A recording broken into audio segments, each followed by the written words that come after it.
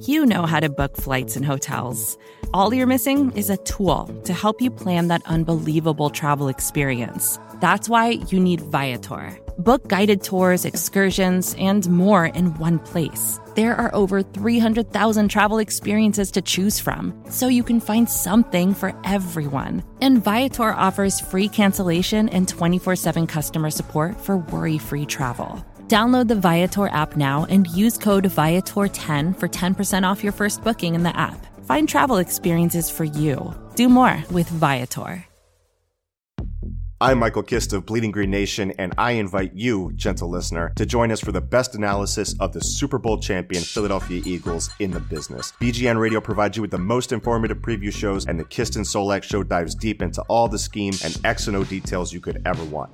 Plus discussions with the industry's brightest minds, including former NFL players, and press conferences from the Eagles coaching staff to keep you up to date and informed every step of the way.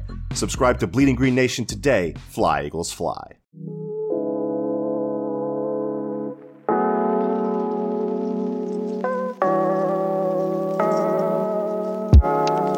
Hello and welcome to episode 72 of the Seven Word Podcast. I am Jim Adair. With me as always is Max Rappaport. And Max, we finally made it to the Jason Capono episode. How excited are you? I mean, this is really the only reason we started the podcast anyway, was to get to episode Jason Capono. So I'm thrilled. I mean, we've accomplished the goal we set out for ourselves, and will be our final episode. Yeah, this is the end of it. 72 episodes of 45% basketball talk, probably. Some stuff about linguistics and airport codes and 80s movies, and then some basketball. And we have had a nice run. So with the dawning of Jason Capono, I think it's time to call it quits, right? Pretty much. I mean, I think when we went on, I post all our episodes to the Sixers subreddit, and I think when I went on like a day later and saw that every single comment was exclusively talking about our discussion of linguistics and endonyms and exonyms, kind of told me that we'd jumped the shark, and it was probably time to just shut it down. Thankfully, one episode before episode Jason Capono. Exactly. I mean, because that's what we're all here for anyways, just some really in-depth Jason Capono talk. Who cares that Markelle Fultz is out here hitting three-pointers when we can sit here and talk about Jason Capono? Speaking of Markelle Fultz shooting jumpers, something we realized was that both of us, very on brand, both of us missed the three-pointer live. That is true. I was in the arena, went in, and the escalator on the one side of the building was not working or turned off or whatever, so they walk around the other side of the building to go up the escalator. And while I was on the escalator, I heard the Matt Cord announcement, so I just missed the made three-pointer. Yeah, and I was working because I live on the West Coast, and the game started at 4 p.m. I've kind of worked my schedule so that most days I'm going to be able to watch games live. And Mondays were sort of a day that I sacrificed because they don't really play many Monday games this season, so at least the first half of the year. So I kind of made that my late night where I work super late and make it so that Tuesday, Wednesday I can get off early and watch, and Fridays also. But so I just caught it like probably 20 minutes after it happened. I got out of a meeting and went on Twitter, and people were just going wild. But I think that's funny that we both missed it, which we tend to do. Usually it's one of us who misses an important thing, like when you're on a plane and they trade half the team, or right. When I'm in a different country and a bunch of crazy shit happens. Right. Yeah. But I mean, in this case, I mean, I was in the actual building and I still missed it. So, I mean, it's just like, if I had been in my seat by that point, he wouldn't have made the shot, is how I look at it. Yeah, I'm pretty certain the Sixers are going to win every single game they play on Monday nights also. Yeah, probably. Season. Yeah. Well, since we're already talking about it a little bit, when you first saw the clip, I guess since neither of us saw it live in person or as it happened, what was your reaction to the shot, to it going in, and how do you feel in the aftermath? Well, I feel like sort of an idiot because right before the game I made a joke on Twitter in a reply to someone saying that when I put out that GIF after the first game or during the first game about Markelle Fultz getting his swagger back, I had like wanted to wait until he hit a three, but then in the third quarter of the first game when it became like pretty clear that wasn't going to happen for a while, I was like, fuck it, I'm just putting this out after he hits like 2 layups in a row. I really didn't think and in that reply I said I don't want to have to wait until December to put the GIF out. And then he goes out and in the first quarter of the next game hits a 3 and takes 3 others. I guess I was pretty surprised that he came out and took 4 of them. I mean, one was a late shot clock or end of the quarter one. But I just kind of assumed based on the first game that it was going to be a little bit of a longer runway to get him to being comfortable shooting those, because in the first game he had so many instances where he could have taken a shot from outside and would kind of drive into traffic. And we saw that all last year was, he would pass up open shots to try to get into the lane. So I just kind of expected more of that. I thought it looked good. I was pretty impressed by that. I think, there was that Bodner tweet before the game about it looking, his shot looking in the warm-ups the best it had since UW. And I thought that was totally true. Just watching all of his jumpers that game. And there's still a little bit of inconsistency between shot to shot that I think is somewhat normal and also, I think should get better with time. But I thought it was impressive just watching him, I don't know, look comfortable shooting it. And all the other ones too looked in rhythm and looked decent and, not the weird inconsistent push shot he was shooting last year. Yeah, I mean, I think for me, it looked great. I'm glad it went in. It kind of gets me back from the one wide open corner 3 he would have had that player for Melbourne just poked out of bounds like a jerk. So that was good. But I think the rest of the jumpers that he took, not counting the buzzer beating 35 footer that he kind of pulled up, it's really good to see them in rhythm because he'll start dribbling in from the 3-point line and do these little spins and turns and stuff like that. And he's got so much momentum turning himself around and going like that. So it's kind of hard to pull up and kind of square your shoulders that way. He's been doing such a good job of that. The next thing I now want to see is a pull-up 3, right? Because he did a lot of that in college where he would bring the ball up, see a little bit of an opening, and just pull up. And so far, the 3s we've seen him take are either a catch and shoot or essentially the one he did was essentially a catch and shoot. He put the ball on the floor once. But I think because that was such a key aspect of his game, the ability to just pull up, the threat to just pull up out of nowhere. And that'll come with time, hopefully. I mean, you got to build that confidence with wide open shots first before you just start, pulling up, 28 footers. But yeah, it's definitely a good sign. And I think I have, a ton of confidence going forward for him. Yeah, I thought too, even the jumpers he took from a little closer in, he just looked comfortable. And there were a few times where he actually pulled up in an instance where I thought he could have driven the ball. It almost seemed like he went into the game kind of with the mindset, I'm just going to take as many jumpers as possible and not try to get to the lane. But there were a few times where he did that. I thought this was maybe new, was that he would take a jumper that I feel like in the past he would have. Last season he was waiting until he was pretty wide open and probably from 8 to 13 feet before he'd actually attempt a jumper. And this time there were a few times where he actually kind of would drive to his left side and pull up from there instead of trying to force something inside. I thought that was maybe the most promising aspect, was that he just wanted to take them and was willing to take them even if they were a little contested, which I thought even in the first game was not really the case. It still looked like it did last year, where he was trying first to score inside or get by someone, and if he couldn't do that, he might settle for a jumper if they sagged off a little bit. Right. I mean that's what you want to see, right? It doesn't really matter. Everyone, the kind of prevailing wisdom before this was you want to see the confidence first, and then if they go in second. So just the fact that he's going in with the mindset of taking jumpers is what I'm going to be doing, and I'm not going to settle for dribbling into a crowd and getting stuck with my plant foot and looking for a pass that. Just opening up his mind to saying this is what I'm going to shoot for, and I'm going to literally shoot for. Is step number 1 in what you hope is a many-step process, but that is the first one, right? To pull up and just decide to start shooting. Because, for the shot to go in, you got to take it, and for you to take it comfortably and have a higher chance of it going in, you have to be comfortable doing it. So you have to have the mindset, you have to feel a rhythm, you have to, go in and I think it's a great sign that essentially he made his second attempted 3, right? Because he missed the first one, and then he missed 1 or 2 later in the game as well. I think 2 if you include the pull-up at the end of the buzzer. So I mean, his teammate is second, which is good. I mean, I would have expected him to miss like his first 4 or 5, probably, if I had to guess. If you had told me like how many 3-point misses will he have before he makes his first one in the preseason, I'd probably say 4 or 5. So that's a great sign.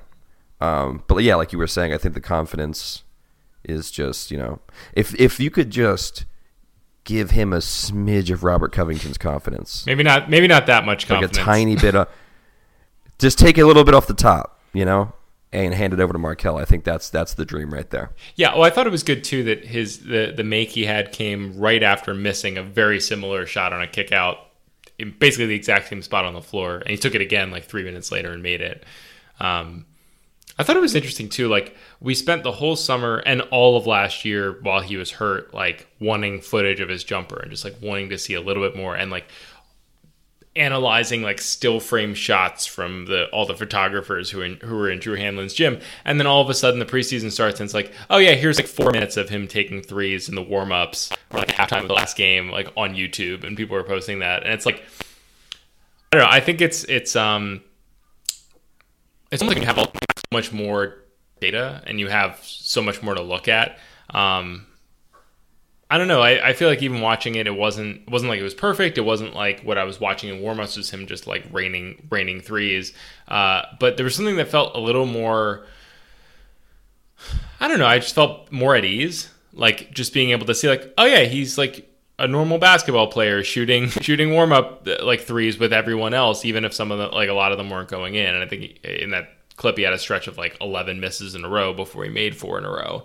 But like, I think just like seeing him doing what other players are doing and like He's a normal player. It's sort of like the same thing with Embiid. Like with Embiid, there was always so much like you were almost treating him like he wasn't an NBA player, like he was this other thing that had to be treated differently. And then as soon as like he played basically full season last year and had the whole summer healthy, and now he's like not on any kind of restriction, you're like, oh yeah, he's like just a normal player who's really, really good. And I think there's something that feels really reassuring about just seeing Markelle Fultz not treated in this like super protected way, and just being able to like, I don't know, the fact that he's taking 4 threes in a game and not shying away from that, and that they're starting him, and that you're seeing him out in warm-ups and they're not hiding his jumper the way they were before. Yeah, I think that's huge, and it's nice to have, because Embiid is looking good conditioning wise. He's not coming off of any kind of injury thing. Fultz is there. I mean, obviously Zaire is hurt right now, but it's almost like there's a real basketball team out there with no restrictions on anybody. It's kind of great.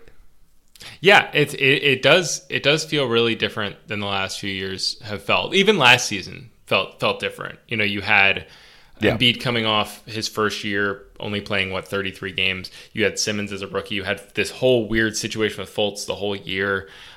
This feels like, I don't know, there's something about watching this team now that I feel like there was a big shift just in watching the first preseason game.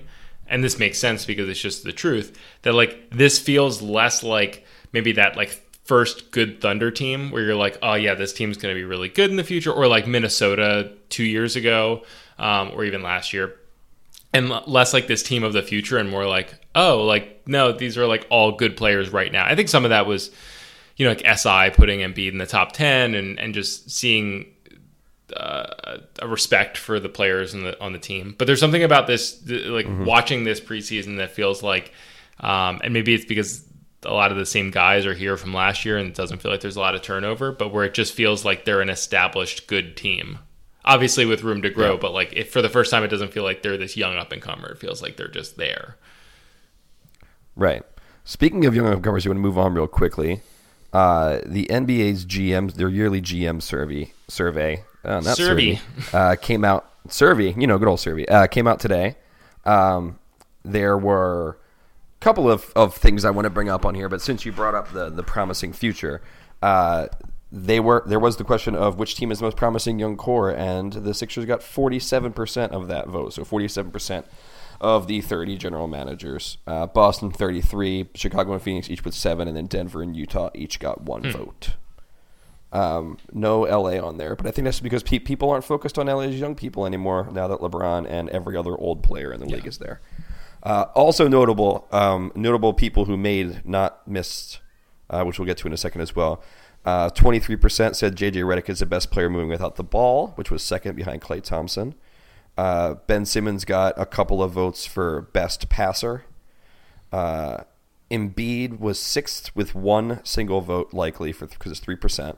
If you were starting a franchise snake instead of any player in the NBA, who would it be? That was Joel Embiid was sixth.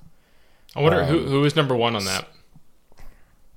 I believe it was LeBron or Giannis, Anthony Davis, Kevin Durant, LeBron James, Steph Curry, Joel Embiid. Fair enough. I Steph Curry's a weird one. I think LeBron's a weird one. I think like choosing a guy who's 32 is bizarre for that. But LeBron's good enough. I feel like last year Curry's, 30?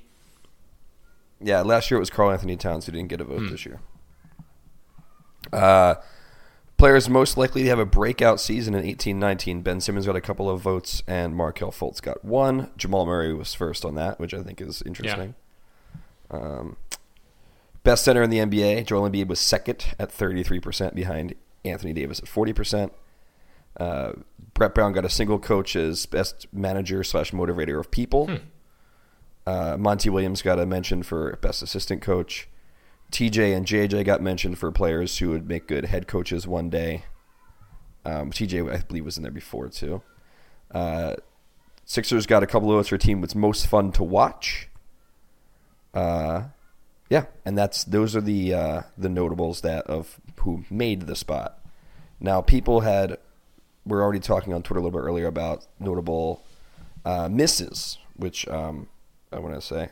Also, the Sixers are most GMs expect them to be third place in the East. They had 53% of the third place vote, 33% of second, and 7% of fourth.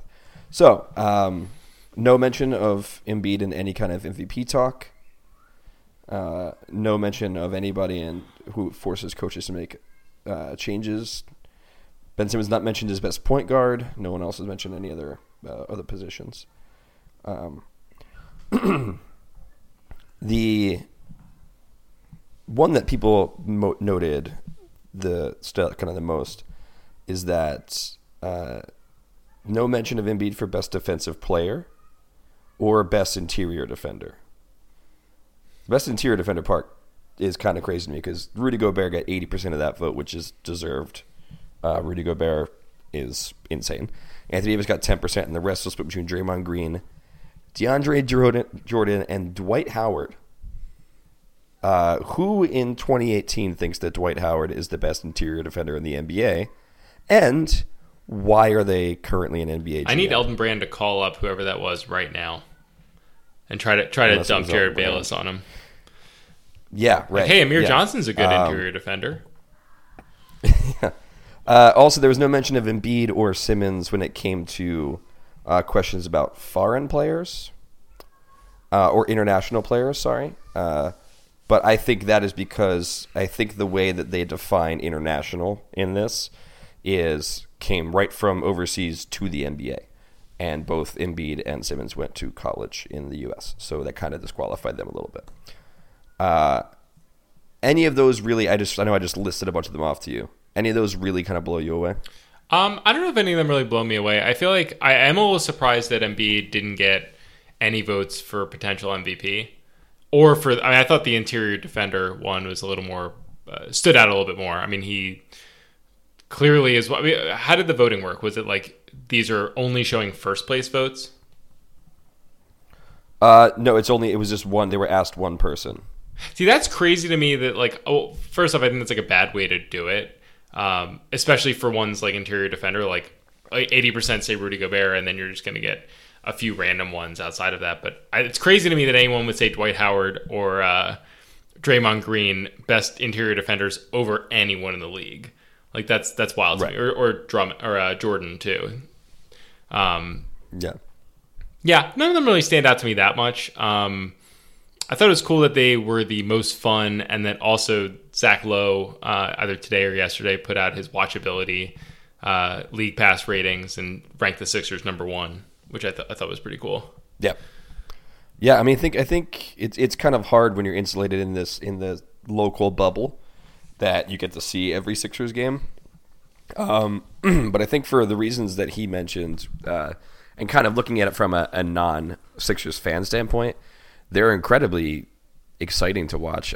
You don't necessarily get the frustration and kind of like, oh, this again, like doom damning feeling from all the turnovers if you're not watching every second of every game locally. So that kind of goes out the window. And then when you take that out of the game, they're nothing but entertaining.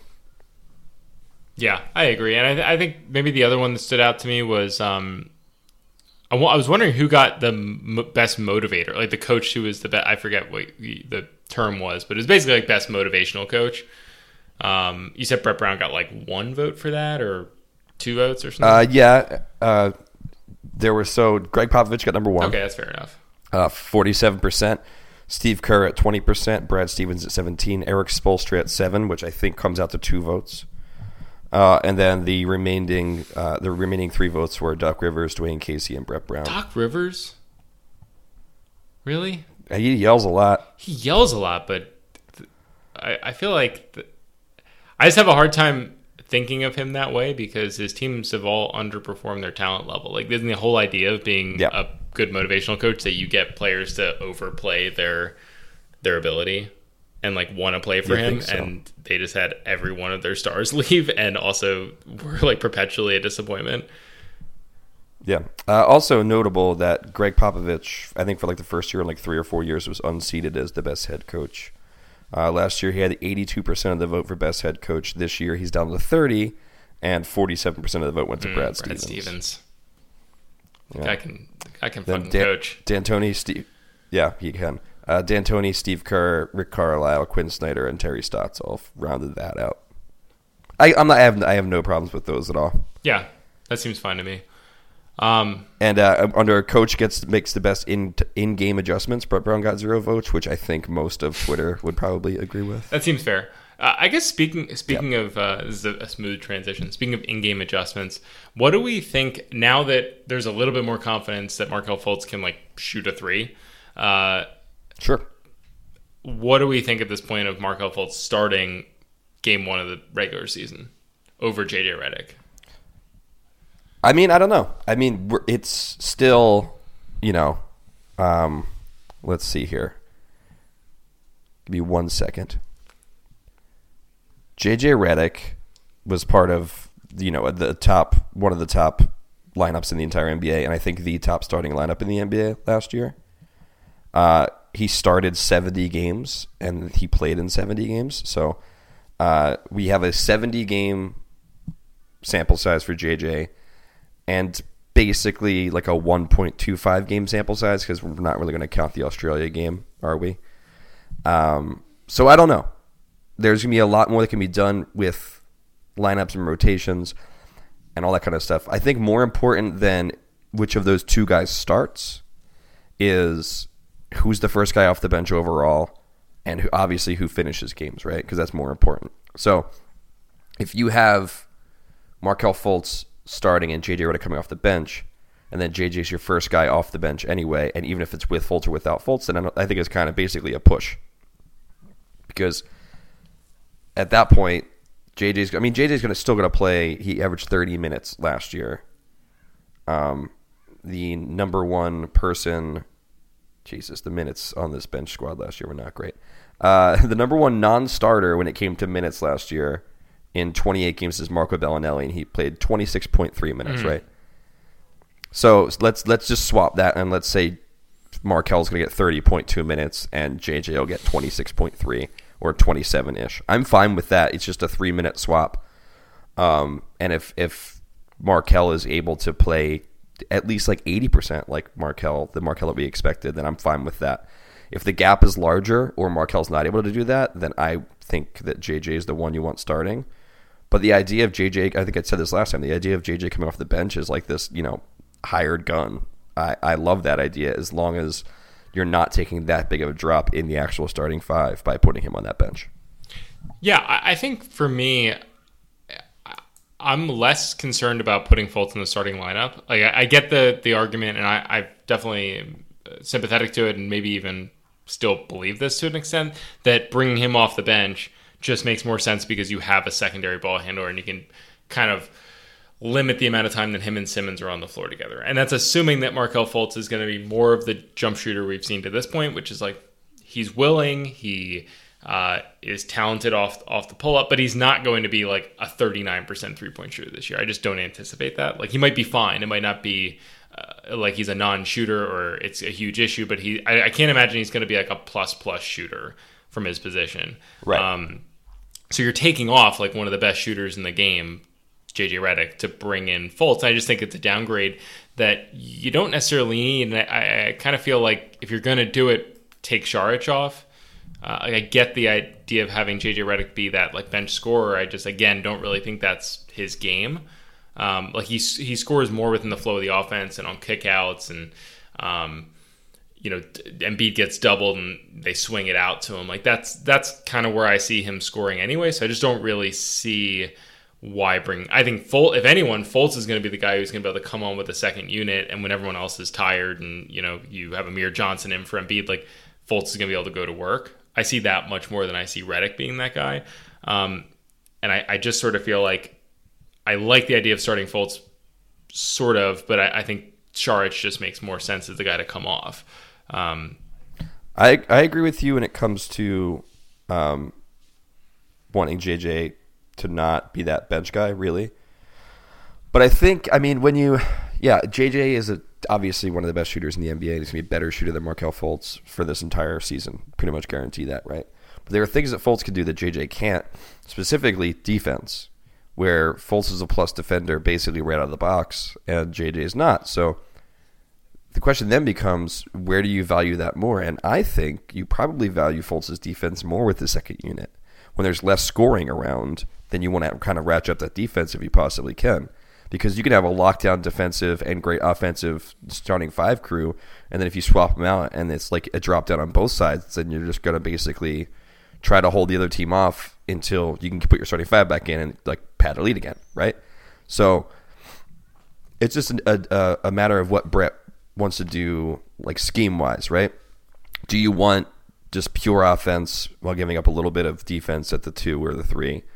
Or the other way around, where it's more versatile, more two-way, but not as high offense. And I think when you look at it that way, especially with Fultz's potential and ability and length on defense, I think he's probably better off in the second unit, at least to start the season. Yeah, there's something I just thought about, too, that I hadn't really considered until we were talking right now, that there is some value. Like, I think we're really focused on Fultz right now, but there's some value if you anticipate Saric being a big part of whether he's off the bench or he's starting, that he's going to play like close to 30 minutes this year.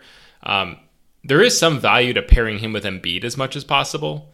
Like I think he's such a limited defender, especially inside, that you kind of want him being able to being able to gamble a little bit and take some risks and know that Embiid's behind him more than like if it's Mike Muscala or Amir Johnson back there. So I guess there is some value in pairing them. So maybe that's why Brett Brown says, all right, let me bring JJ off instead of bringing Saric off, and create a situation where you don't get as much time on the floor with Saric and Embiid together. But I guess that is more of an argument towards what you just said, which is like, why not just bring Fultz off?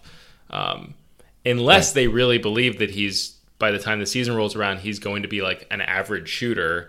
And then you have this average shooter who's also a plus defender, also can penetrate and be a secondary ball handler or even primary ball handler. And it's like, maybe that's worthwhile. Maybe he is just better than JJ Redick this year, which is like not what I was anticipating. Right. I mean, it really comes down to they're not going to have enough of a sample size against high level competition to make that call and feel like 1,000% confident about it by opening night, right? Because they got 2 more preseason games. They're both in China.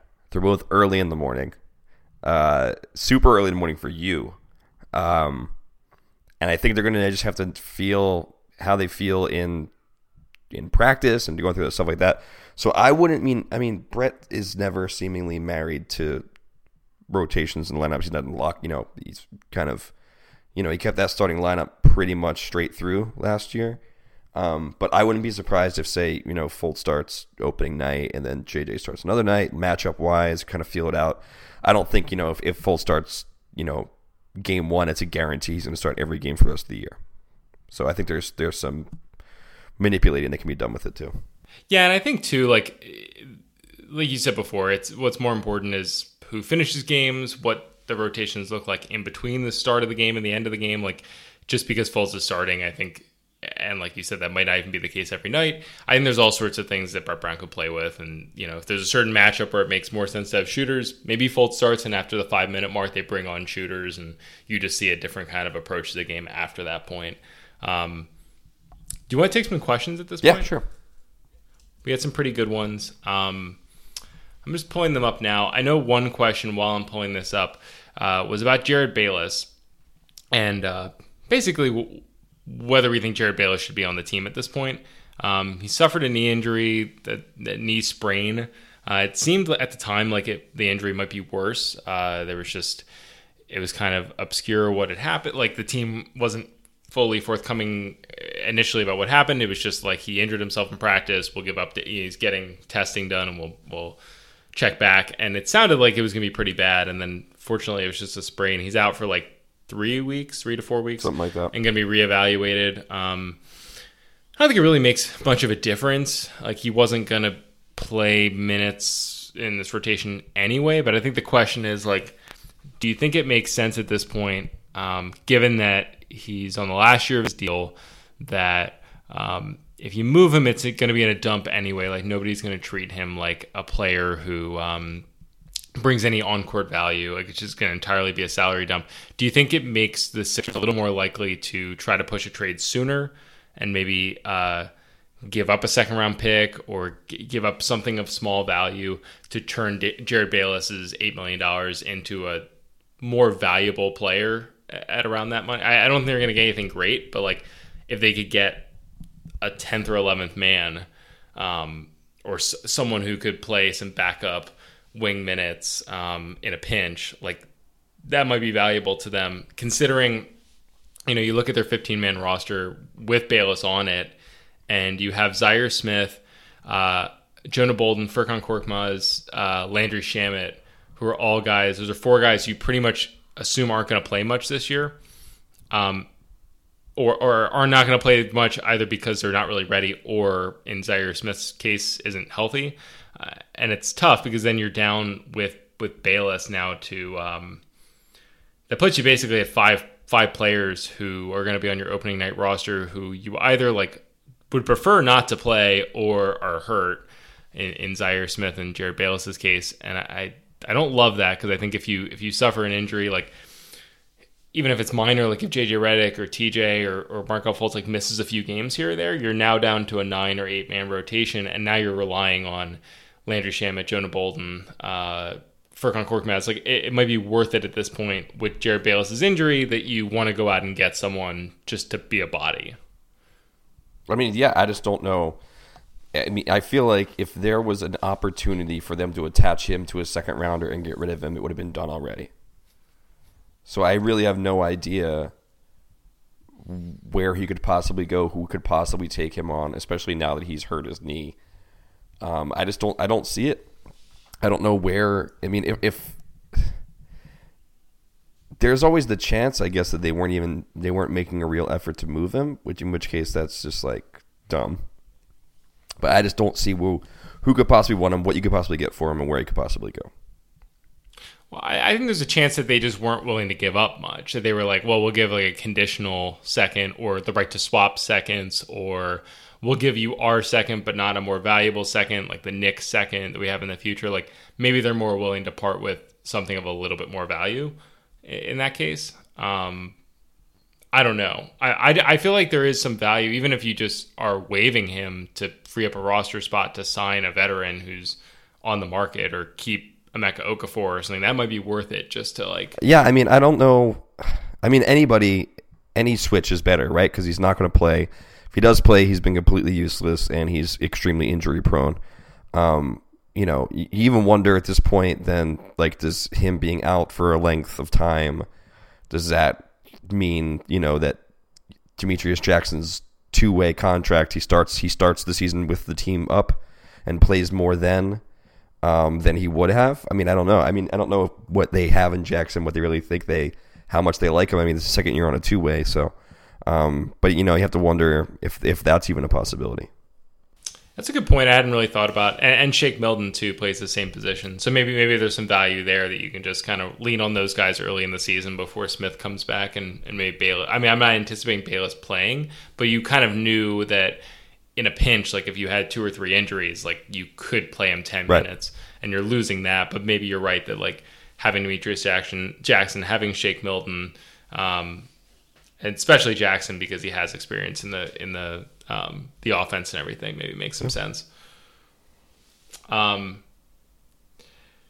New Slant asked if either of us have ever had a reaction to food that required surgery. No.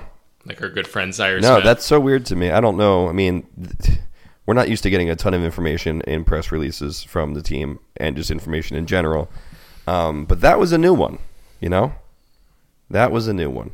And I still don't know what the deal was. Yeah, that was kind of crazy. And there's been no follow-up on that, seemingly. Vitor Mello asked, TJ's role this year, do we think he'll have good minutes? I love TJ and hope he stays with us, but I can see him being traded this year. All right, I'm going to say something, and then I'm going to put a little caveat at the end of it, okay? Okay. With Fultz being here, with this added depth all around, when everyone's healthy, I just don't know where TJ will find his minutes this year, personally. Obviously, he plays a good role in the team, and he's good to be around, but how many opportunities are we going to have where he's the better option to be on the floor? So I could definitely see him getting traded. I have said a variation of that for the last 2.5 seasons, basically. So I don't know, man. I mean, he continues to prove himself that he belongs to be on the floor, and granted, he will have lapses, but think about every time last year that he played where he made a dumb mistake or he was just towards the end of the year, he seemed like he was just kind of losing it. He was just a net negative, it seemed like, for a couple of games there easily before the playoffs started. Now imagine in a situation like that, you just sub him out and put Markelle Fultz in, right? So yeah, I think his minutes is like a hit, especially with Fultz being successful. But if Fultz is in the starting lineup now, so he's basically playing a combo 1-2 guard, and then JJ's on the bench.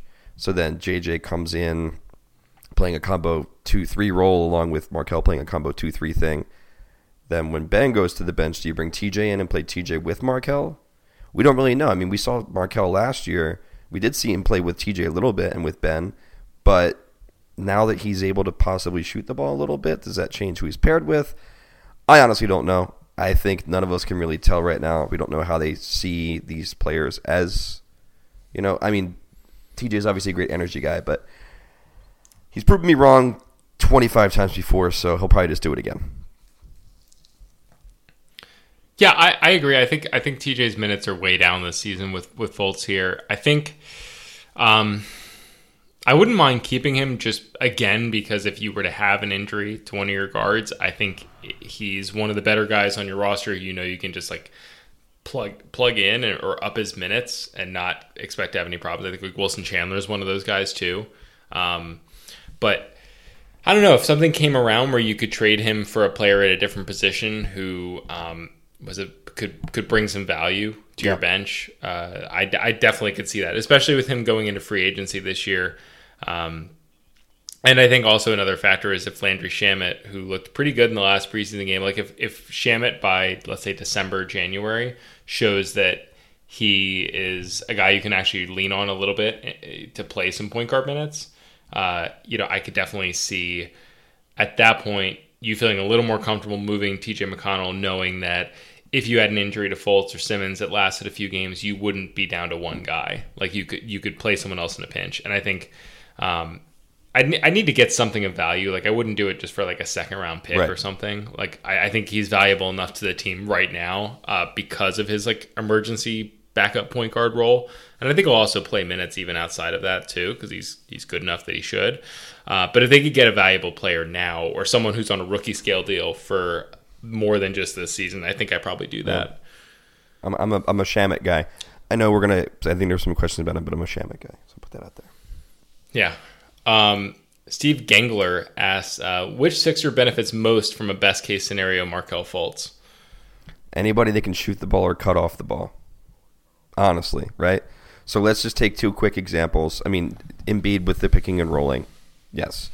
But let's just take the examples, two opposite examples of Ben Simmons and JJ Redick, right? JJ moves so well without the ball.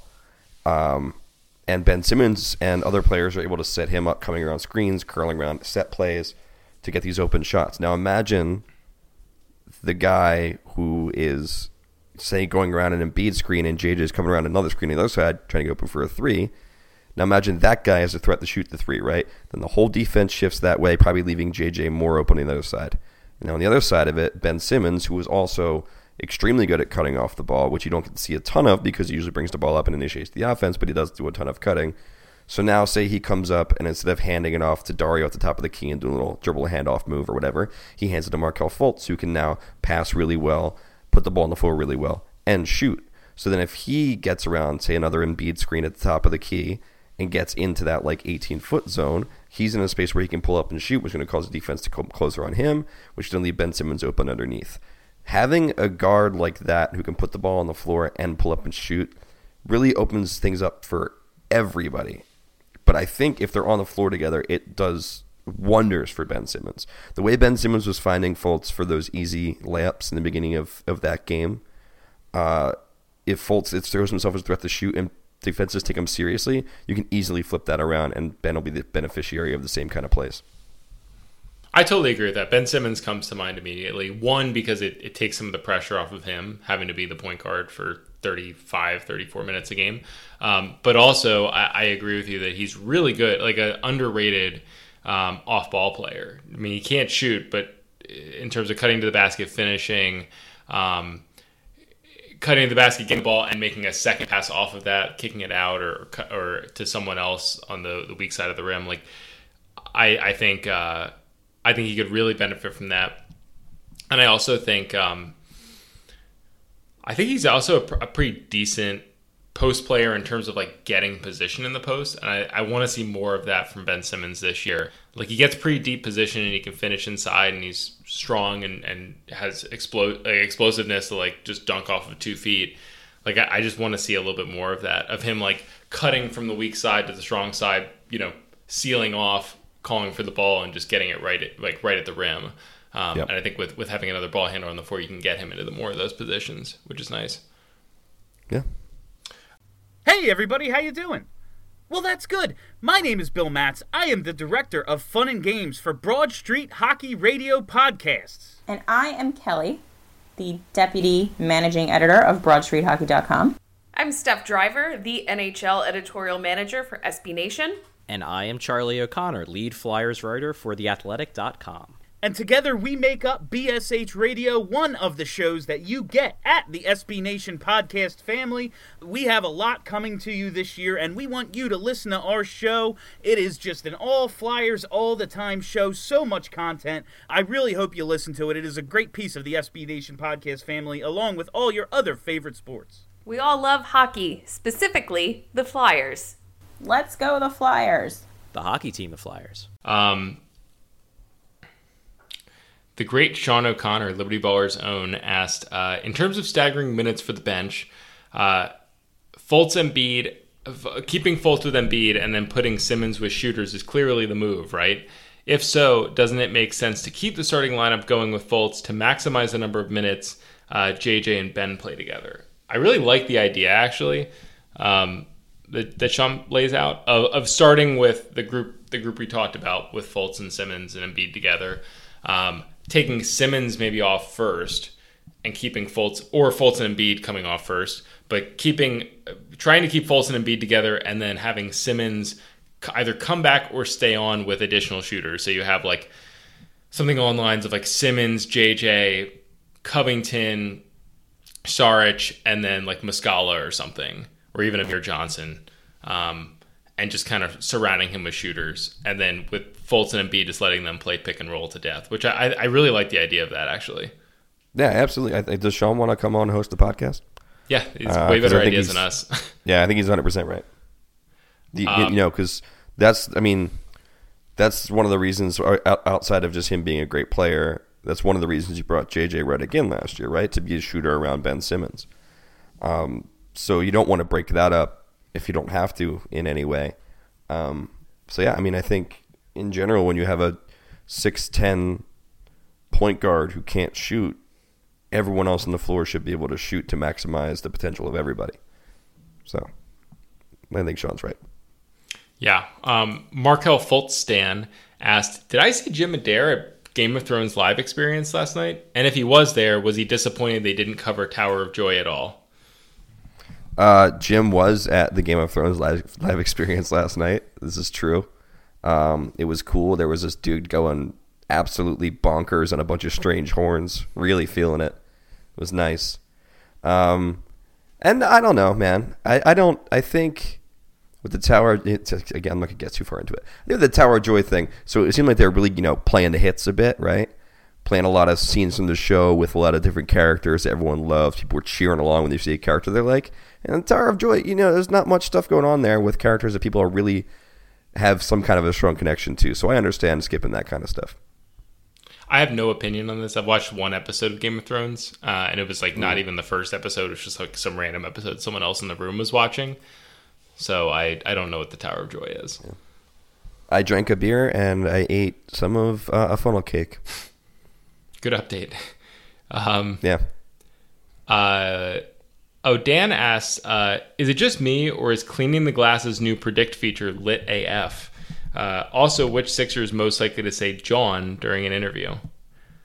Can I answer his question with the question? I'll answer his first question with the question. Oh, okay. Can none of you ever make it so that Max has to say lit AF out loud again? That would be preferable. Either of us, really. But yeah, please, thank you. Well, I'll, since I know about the Cleaning the Glass predict feature, why don't you cover the John thing? But I guess first, so Cleaning the Glass is former Hinkie underling Ben Falk's website, which is awesome. And if you haven't checked it out, you should. It has some really good content and like some really awesome like visualizations and predictive stuff and like advanced stats. It's really helpful. But he recently, I think it was actually today, put out this new feature on the website called Predict, where you can go on and you can basically like answer a bunch of questions based on this season. So like one of them might be, how likely on a scale from 0 to 100% are the Lakers to make the playoffs this year? Or will Ben Simmons attempt more than 10 3-pointers in the season? And you basically just put your confidence level that this will or will not happen. So 0% if you think there's absolutely no chance, 100% if you think it will, 80% if you're like very confident but not 100% confident, and so on.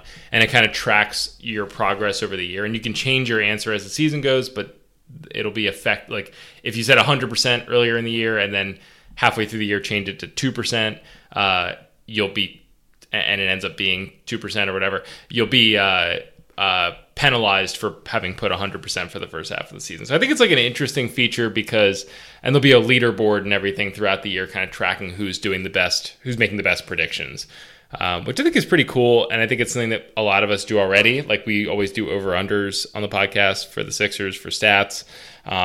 It's kind of similar to like checking your old big boards to see how right you were about stuff. Like it's kind of cool to have that like gamified aspect of it. So I'm excited to fill those out and see how I do. It'll probably be really depressing and humbling, but people should check that out because it's cool.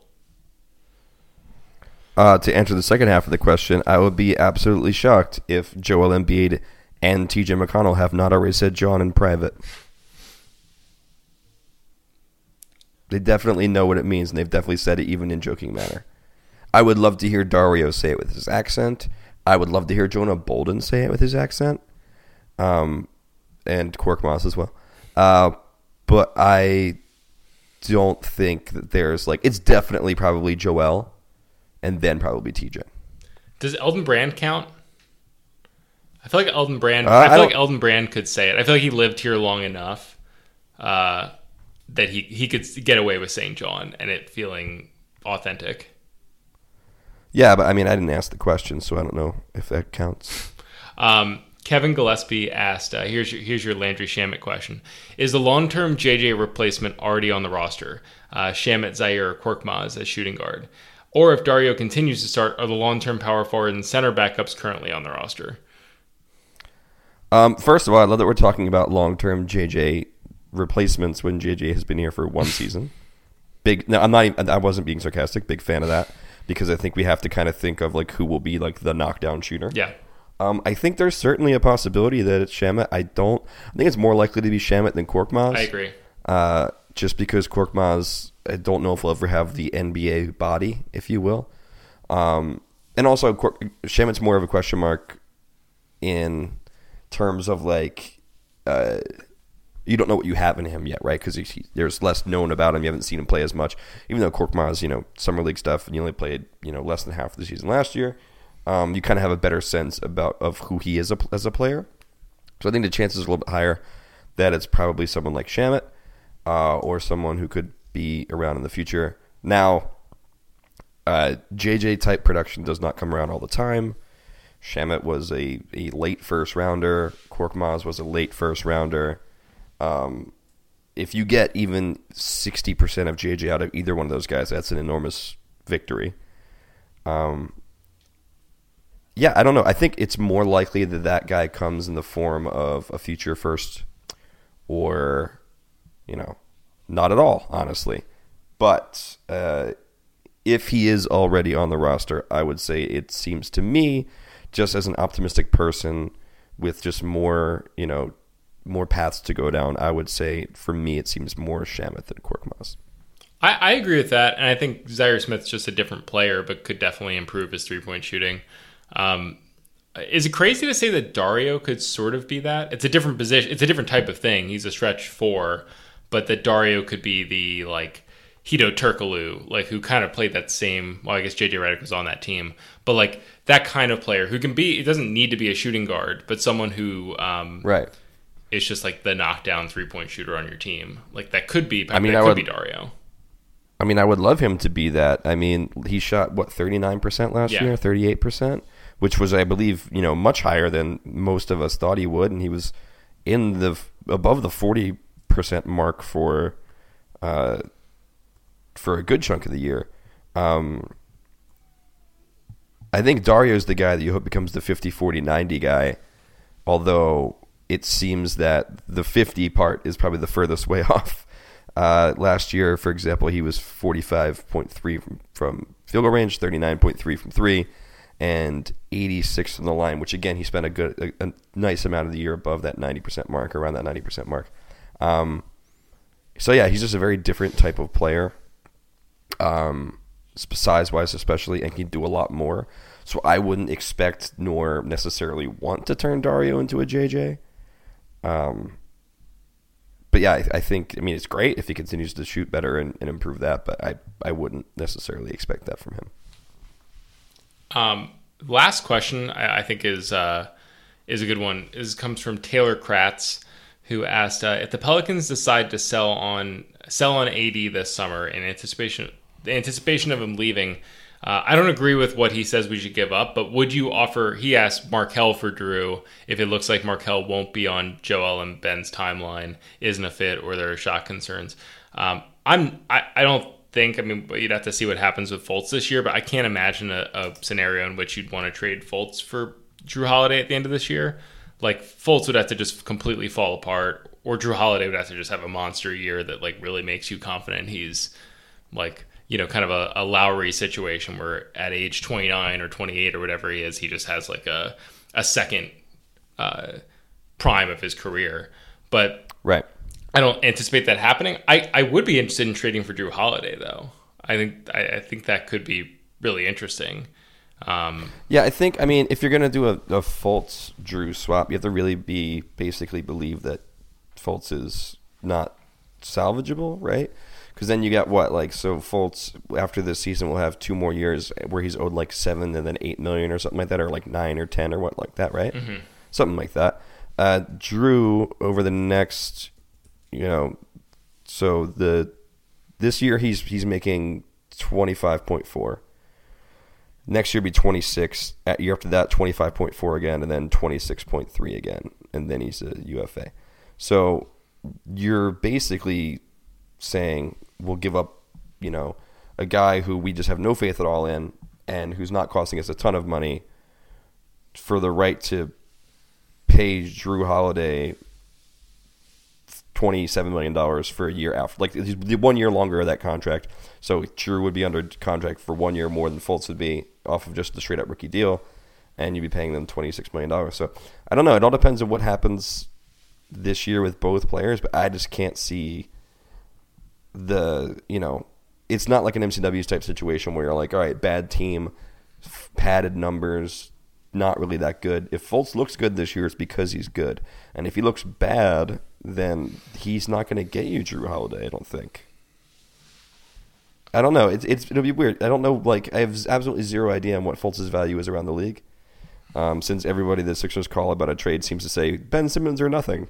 So I don't know. That seems like an overpay. But again, we're talking end of this year. Things can be very different by then. On instinct, I say no. Yeah, I agree with that. I think given the money he's owed, like you said, like 25, 26, 27 million over the next handful of years. And just like where he's at in his career, he's 28. He's had injury problems. He had one of his better seasons last year, but still like a very good starter, but not a great player.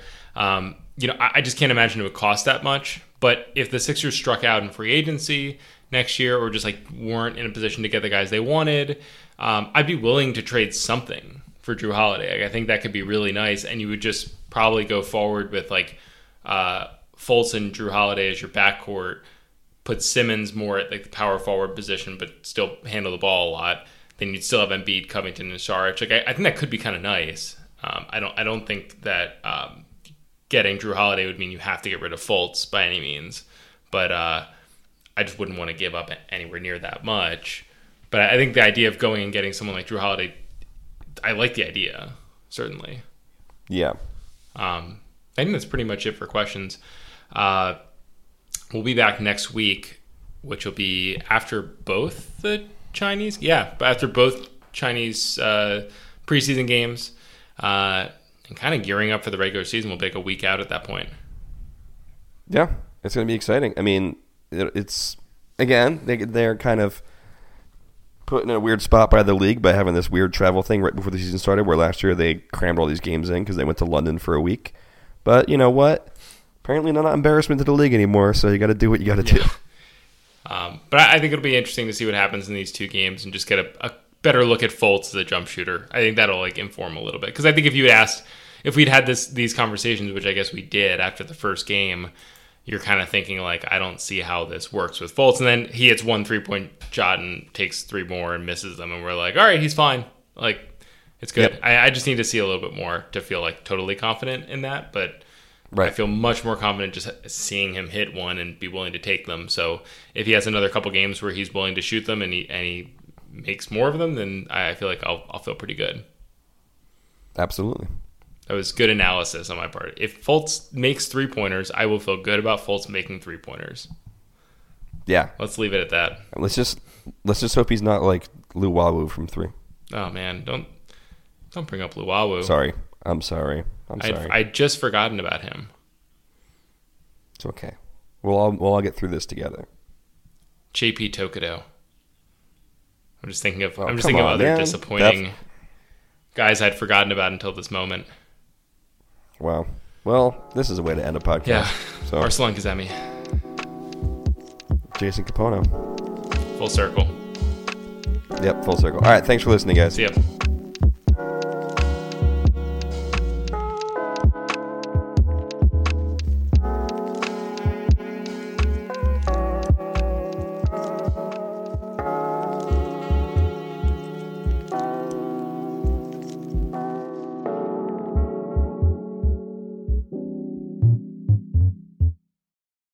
Support for this show comes from Fundrise. Buy low, sell high. It's easy to say, hard to do.